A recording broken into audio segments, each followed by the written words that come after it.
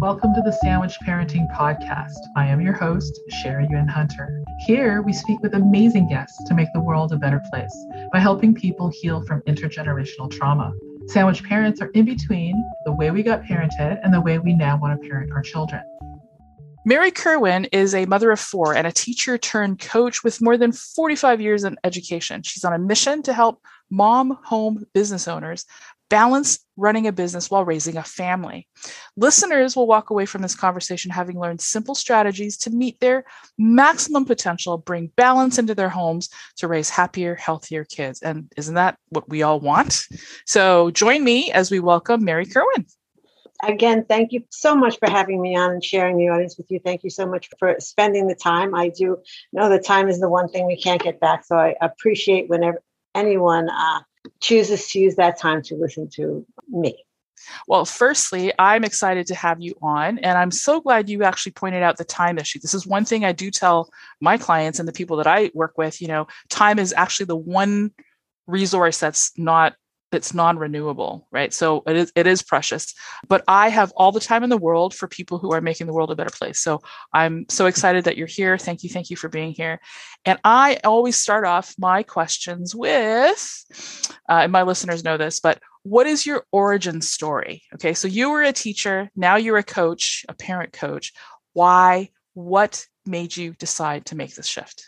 As you said, I was a teacher for over 45 years. I was a classroom teacher. It was my dream come true. I loved being in the classroom almost always, with a specialization in early childhood. And I started teaching, obviously, when the days of dinosaurs, when the emphasis was on the whole child. You educated the whole child. And in order for them to learn at their best, they had to be at their best. So this social, emotional well-being was so important.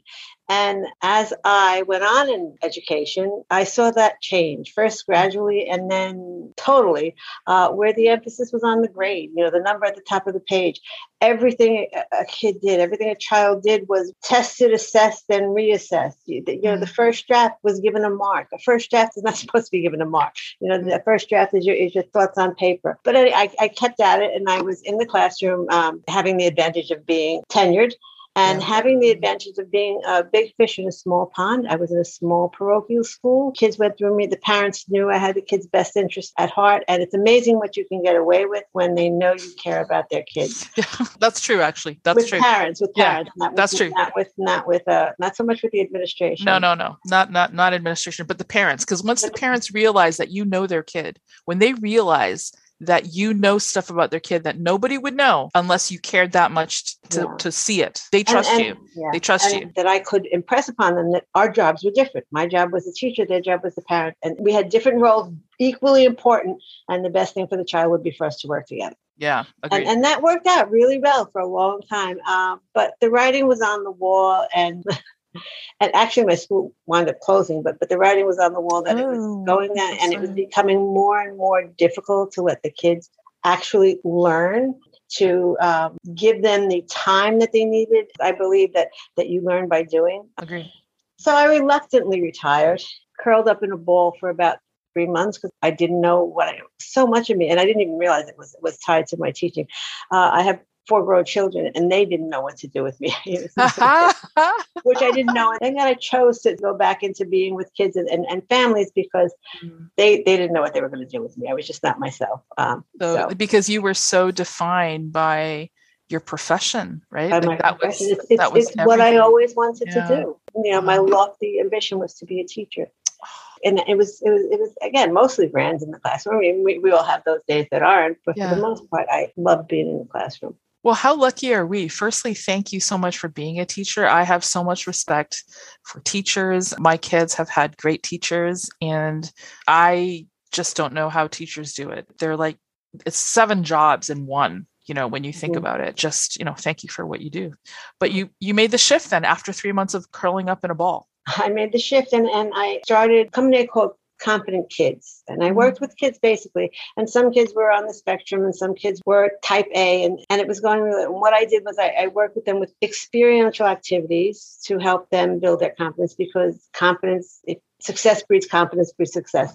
So we did things that they liked to do, whether it was cooking or going to spy museums or making me play miniature golf, whatever, or playing games. But to work with them, intertwined with that was conversation, a lot of conversation. And I was happy again. And then COVID hit.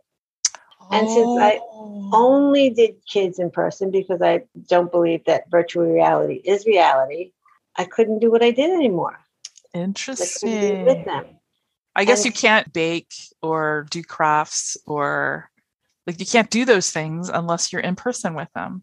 And the conversation doesn't come as for sure. Right. The conversation is not the same. And I have a version to putting kids on screens. I looked at that. I think that they get enough of that, and I didn't want to add to that. I have a whole thing about that one personally. Yeah.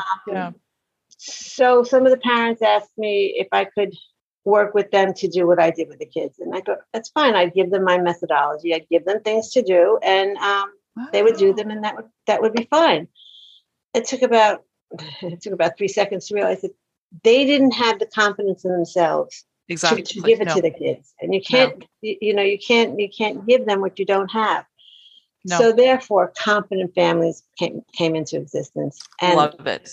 And I'm so happy it did because I always thought of myself as a kid person. You know, I work with the kids. And that's what I said to the parents. I don't work with parents. I work with kids. And they said to me, what are you talking about? You work with me all the time. When I taught, I was the parent liaison. I had this, but we had parent classes and parent seminars and symposiums because this is what, but I never saw myself as working specifically with parents, just in relation. And then, it was my mindset. It wasn't what was going on.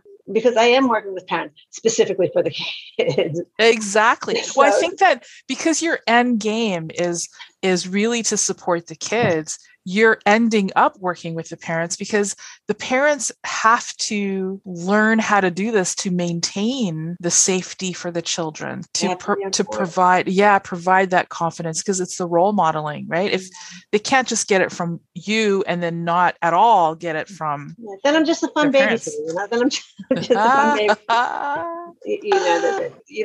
We discussed what was going on. I still have a very few private kid clients, but that's not the most efficient way to get to where I want where we want to go. And it took me a bunch of years to realize that. And, everything is so intertwined when you're teaching and in the classroom that when I pulled away from it, I compartmentalized it, and I shouldn't have. It's your journey, right? It's just, every step. Yeah. 1%. I'm a member of the 1%ers, which I'll talk about a little bit. Yeah, I want to hear about that. Okay. So you have so many great topics that you can talk about, but one in particular that I'm interested in is, you do help parents and children with confidence, but how does a busy mom entrepreneur do that? Because, it requires a great deal of balance. And is it possible? It depends on how you look at balance. I say yes, and there's other people that will say no.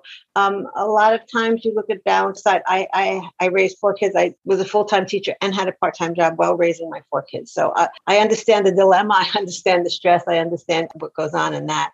And, people see balance as a scale, almost like the scale. And that's really not life. It's more, it's circular. It's cyclical. So if you think of it, either whatever your preference is, you could think of it as a pizza, or you could think of it as a wheel.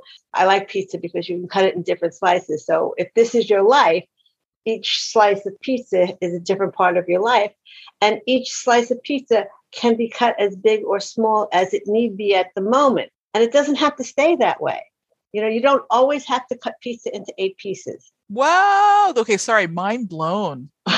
Mind blown, right? Because when you think about pizza slices, you think about 8 slices that look the same. Like approximately. So they don't always cut it that well, but approximately the same size, 1/8.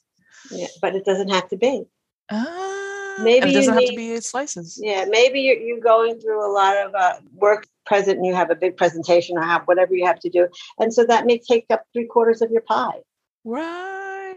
It makes it easier to think about. It becomes less stressful if you don't say, well, because a lot of times, I'm paying so much attention to work that I'm neglecting my kids. I'm paying so much attention to my kids that I'm neglecting my work. And then you're at work thinking about your kids, and you're with your kids thinking about your work, and nobody gets your full attention. No, it's like perpetual shame. Like there's this perpetual shame. So if you think about it differently. Yeah, I love it. The other thing, this was from to think about it, is it's a juggling act. It's always a juggling act, right? Life is a juggling act. And it was the one-time head of Coca-Cola, I think, and I can't remember his name. He presented it as juggling balls. Yes. And some of those balls may be wooden, and some of those balls may be rubber, and some of those balls may be glass. And the thing you have to look at when you're juggling is the glass balls, because the rubber will bounce and come back to you. The wooden balls will drop, and then you can always pick them up. The glass balls will shatter. So you have to know which your glass balls are in this cycle of your life, or in this 100%. Day of your life. And that 100%. changes. It changes because life changes. Well, it's interesting that you say that. This somebody else described it to me recently as, some balls are plastic and some balls are glass. Mm-hmm. But I like the fact that you said some are wooden and some are rubber, because they'll just bounce. Like literally, if left it alone, it would absolutely just bounce. But also, another interesting thing that you mentioned that I hadn't thought about is that the balls might change. They might not always be glass, because one of the things that I think for a lot of people who practice respectful parenting, it's okay. So we 100% always have to have, a consent-based, respectful relationship with the kids at all times, and maybe thought. It is a lovely thought. Yeah, it's a lovely thought, but it's not. Yeah, but it's not easily done. It's not. It's almost not human. We have different emotions. We have different emotions, and we have different that come up. And we are the architects of our families. We, the models for us. And kids will do what we do, not what we say. And so, if we're constantly kind of swallowing our feelings, we're just teaching them to swallow it. It doesn't matter if we're being, sweet and adorable and giving up everything for them, which they're going to learn from how we're acting. 100%. So we have to be human. I mean, I'm not saying temper your rage if you rage, but be realistic about your feelings. And allow them to be realistic about your feelings. So many times parents will say, they're being so disrespectful. Are they really, or is that how you're taking it in? Well, it's how you interpret it, isn't it? Like it is. Everything is how I mean, a lot of times, what you do is on you, and how I take it in is on me. What I do is on me. How you take it in is on you. 100%. 100%. So, life is about, and it's really, to be happy is a great thing, but that's not life. I mean, happiness is not the goal. Your goal is to live life and have your kids live life. And if you can't feel the lows, then you don't know the highs either. 100%. So you have to be on both ends. The whole spectrum has to be there. And I know anger is a quick emotion, but usually anger, there's underlying things when there's anger. So that's the hard part, the introspection, to see where that anger is coming from. Because anger is just an easy term to use. Scared. 100%. Yeah. Sometimes you're feeling hopeless. Sometimes you're grieving. It could be a lot of different things. Different emotions and expectations. It's great to have expectations for your kids, but don't be married to the outcome. Right. Let them do their best, be their best, and be who they are. My principles of building confidence are I call it the ABCs, because I need to remember things, and so I need to make it simple for my mind. Me too. I spent the last 15 years in an early childhood classroom, so it's broken ABCs. down. ABCs. Yeah, so it's acceptance, acceptance of where you are, who you are, and acceptance of them, where they are, and who they are. The B is to build resilience. Sometimes you're disappointed. Sometimes things don't go your way. You wanted a doctor and you got a rock star. So, that happens. But if they're happy, if they're content with what they're doing and they're working toward a goal, that's great. The C is to connect to your core values, which are so important because they'll guide your whole life. Your values are your values. It doesn't matter if anybody else has them. It doesn't matter if anybody disagrees with you. But if you live by your values, your kids will pick them up, even though they will stray from them, and you'll think that, that you've done something, they're never going to come. They do. I can, if you truly live your values, they pick them up. Now, they may not have them in the same way as you, and they may not accept all of them, but the basic core values are there. People say, I value education, but only care about the grades. Do you really value education, or do you care about the grades? You can care about both, but you have to value the education. If they don't understand something, it's not the end of the world. That's and the D is dream. Before the D is dream big. Let them have their dreams. Let them dream their dreams. You keep your dreams. Even though you maybe had a dream and you're not there yet, it doesn't mean it's gone away. You could still work toward it. You can get to your dreams anytime. Just don't force your kids to live your dreams in their lives. Well, right? You can't control anybody other than you. 100%. I cannot agree with you more with everything that you're saying. Now, you alluded to something called the 1%. What does that mean? The 1%, be a 1%. It's part. There's a 10 tips that I give to master the art of juggling, balancing the Working Parent Act, and one of them is to be a part of the 1%. So you have to opt out of the all or nothing club. It's either this or that, and take baby steps toward your goals. And that's with almost anything in life. Everything. A 1% improvement each day. I love it. Yeah. Because small steps build and make big changes. I love it. It. Yeah, what was it? I love quotes, so I'm going to try not to mess this one up. A journey of 1,000 miles begins with a single step. That's with anything. That's with anything in life. And that's what your kids do. When I messed up, I can't. This is too hard. 1%. 1%. 1%. I'm going to try this tomorrow. I have a phrase that says, "We start where we start," and my 13-year-old absolutely hates it when I say that. So I'm going to start a new phrase with him, and I'll just say, 1%. You have to start where you start. You can't say I don't want to start here. This is where you are. So, if you're at base camp and you're not at the top of Mount Everest, guess what? You're at base camp. So we start where we start. Take a step, yeah. A step. And with the world we live in such a rapid pace, fast world, that we forget that there's a journey for everything. It's a journey. It's not here and then there. Even when I started Confident Families, when I started Confident Kids Club, I wanted to be where I was when I was teaching. Well, I was teaching in the same school for 25 years. Yeah. I was a known faculty. I'm not going to be at the top of my game when I'm starting a new venture. I love that. And it took a while to accept that I'm just not going to. It's going to take a little bit of time. 1%, and that's where my 1% came in. That's when I really started to hold on to that one. Baby steps every day. Yeah, baby steps I love that, because it's so easy to give up because you're, this is too hard. I'm never going to get there. I'm so stupid, and it's just so easy to give up. But I can't do it. I can't do this. Hard. I'm not good I messed enough. up. Yeah, exactly. Yeah.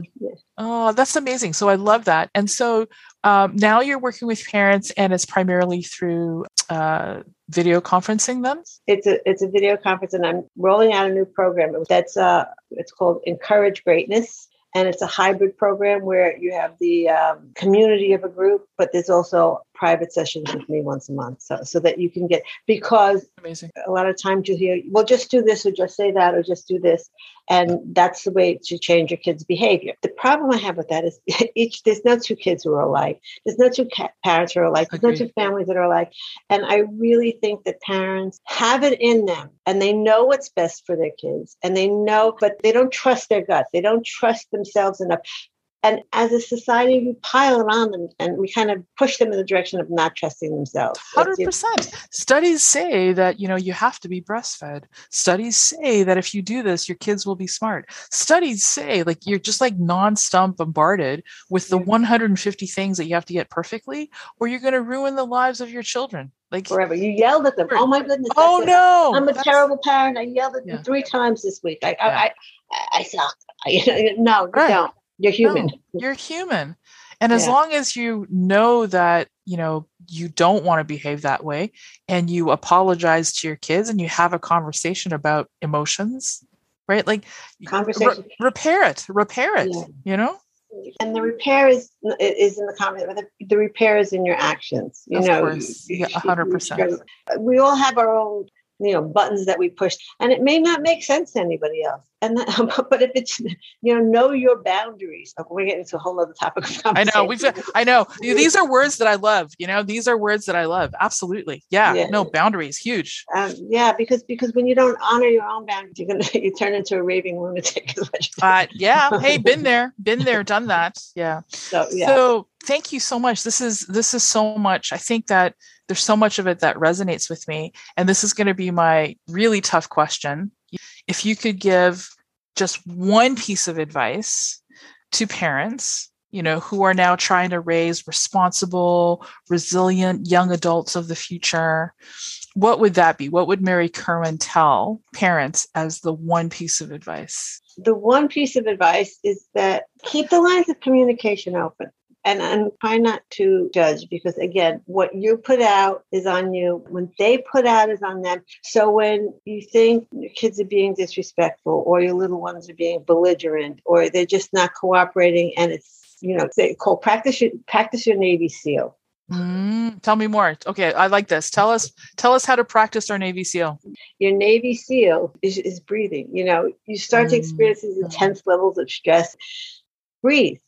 And I know that people roll their eyes. The 4x4 breathing is taught to the Navy SEALs to combat their stress response and gain control. Navy SEALs. So if it's good enough for them, who are in these, we could do it as parents. Put your hands on your stomach. You breathe in. You feel it expand for a count of 4. Yeah.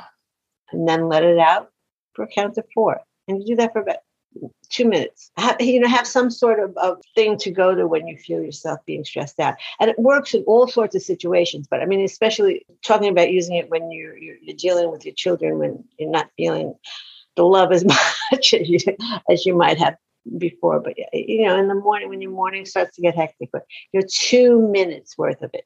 2 minutes. Yeah. That's beautiful. Yeah.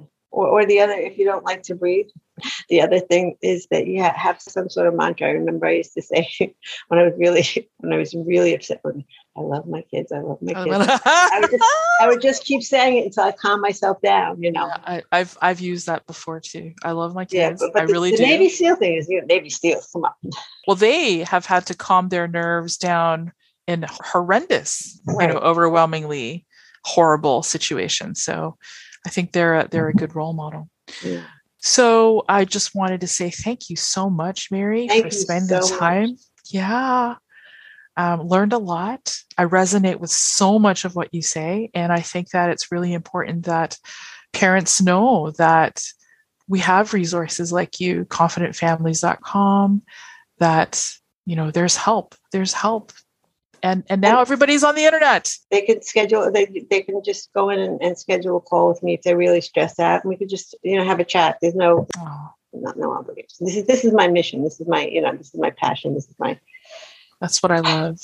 I love that. No pressure. Come talk to somebody, have a discussion. Talk to someone. Especially don't wrap yourself up within yourself. And because it's not worth it.